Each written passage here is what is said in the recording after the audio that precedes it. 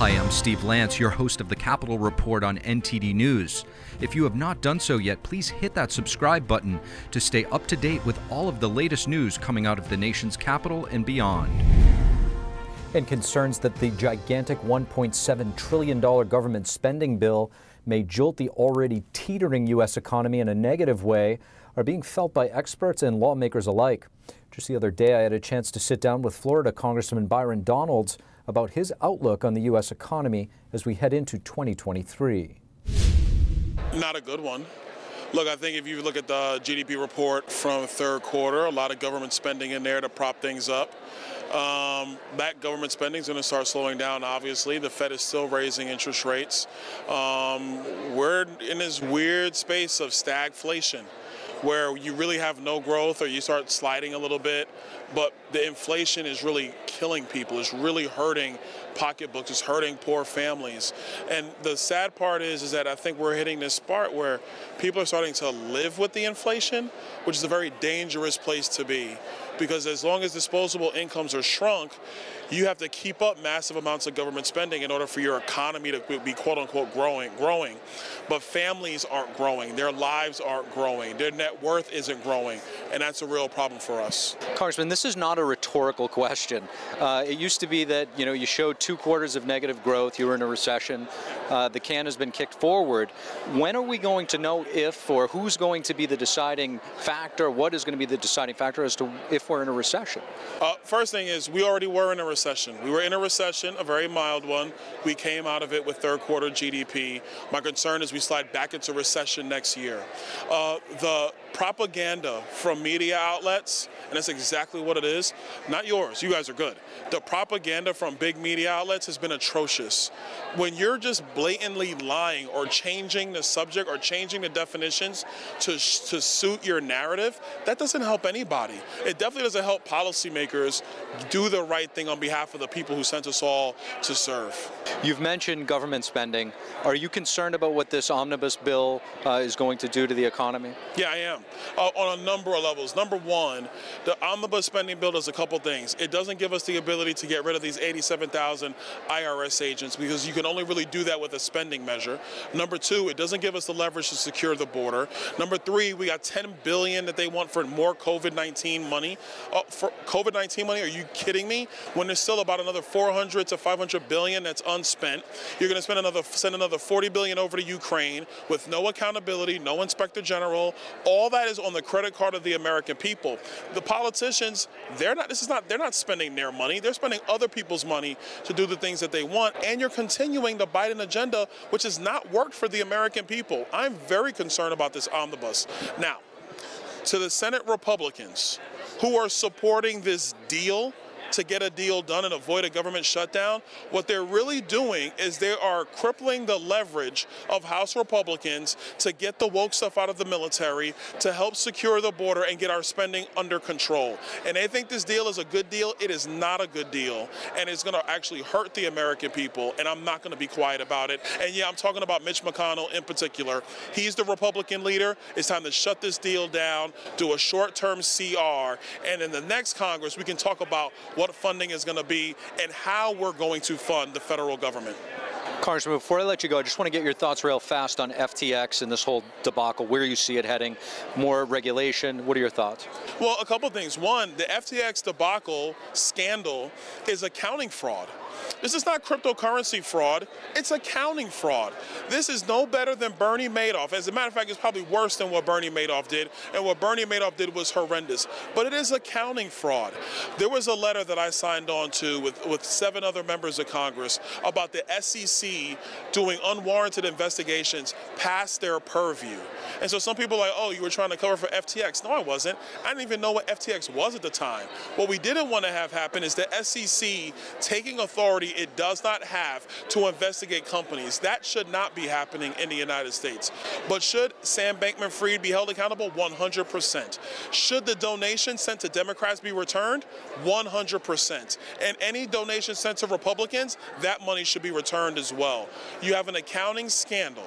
They were using QuickBooks. for crying out loud, for a multi-billion-dollar company. That made no sense at all. The internal controls never existed. You have an accounting scandal. Now, for my colleagues in the Senate, and this is Elizabeth Warren, but other people who say, oh, we need new regulations, that's actually not what you need, because there is not a new regulation that would have solved what current accounting laws already have said about what happened at FTX. The cryptocurrency industry is in its infancy. If it falls apart as an industry, it falls apart. But what should not happen is government putting shackles on this industry before it has a chance to grow and mature. Congressman Byron Donalds, thank you so much. Anytime. And the true state of the U.S. economy still hanging in the balance as the Fed tries to tame inflation by raising interest rates. It's still unclear what the Fed has in store for 2023, but in 2022 alone, they incrementally raised interest rates by 4.25 percentage points. To try to make some sense of where the economy might be headed, we're happy to have on partner and portfolio manager at Crescat Capital, Tavi Costa. Tavi Costa, thank you so much for joining us. Thanks for having me. Looking forward to this. Tavi, we've talked about this before, the question of whether we're in a recession and what constitutes it. There's no doubt the economy is in a precarious position, yet the economy did grow at a faster pace than expected in the third quarter. What are some of the key indicators that you're looking at that are maybe cause for concern? Without a doubt, I think investors should be looking at the percentage of yield curve inversions. It's a measurement we calculated back, or we really created back in 2018. And, there's many ways to look at this. You can look at independent stats to look for signals in the markets. But when you calculate the overall percentage of inversions in the Treasury curve, which really is all the possible spreads in the Treasury curve that you can find, which is about 45, and you calculate throughout history, every time we go about higher than 70% of the yield curve is actually inverted, we see a recession follow. Back in November, we got the signal, which was 76%. And now we are at 89%. So usually, as I said earlier, independent spreads may give you different signals. Sometimes it precedes a recession, sometimes it coincides with one. Now, the percentage of inversions, actually, it coincides with the downturn in the economy. So I believe strongly we're now entering the phase where we're going to see significant fundamental contraction in terms of corporate numbers in general. And also macro indicators are going to start to show some severe deterioration over time. And so we're yet to see prices of some of the companies in the stock market still have a lot to go on the downside. Apple, for instance, or Microsoft and some other companies, they're yet at, 50+% from the levels that we saw in March lows. And it's very important to look at leading indicators such as the darlings of the last cycle, the ARK investments, the Amazons, and most of those companies are all retesting the March 2020 lows. And I think that that's a roadmap for the majority of the stock market today. Now, a lot of experts are talking or predicting a so-called Santa rally, through the holidays. I want to get your thoughts on that and what that means for the overall economy.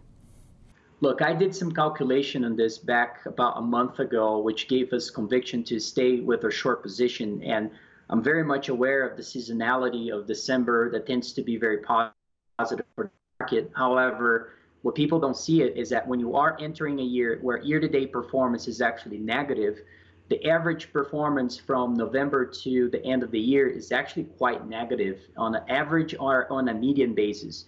And so that gave us conviction to stay on course with our positioning in the portfolio. And that's sort of what we're seeing now. Now, in terms of the severe part of the recession, one thing is when you take the interest rates from 0 to 4% in terms of the tightening of liquidity and monetary conditions. The other thing is when you go from 4 to 6% or so, that range is when you start seeing some of the frauds being revealed, some of the other issues regarding companies that are not as strong fundamentally as other folks may think they are. And so I think we're sort of at that phase now. And so the first quarter of 2023, I think, will be quite negative for the risky assets as a whole. And I think there's a lot of ways to capitalize on this downturn. Corporate spreads, for instance, corporate spreads are still near record lows. We're still sub 2% on credit spreads at a time when NASDAQ is already down close to 35%.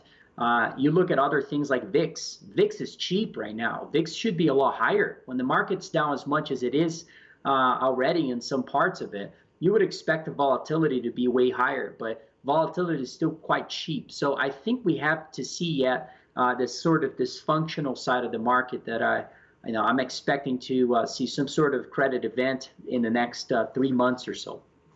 Tavi Costa, really appreciate you joining us. My pleasure. Thanks for having me. I just want to thank everybody for listening to this episode. If you enjoy our content, please leave us a rating and a review, as it really goes a long way in helping us spread the truth. Until next time, I'm your host, Steve Lance at NTD, and we'll see you soon.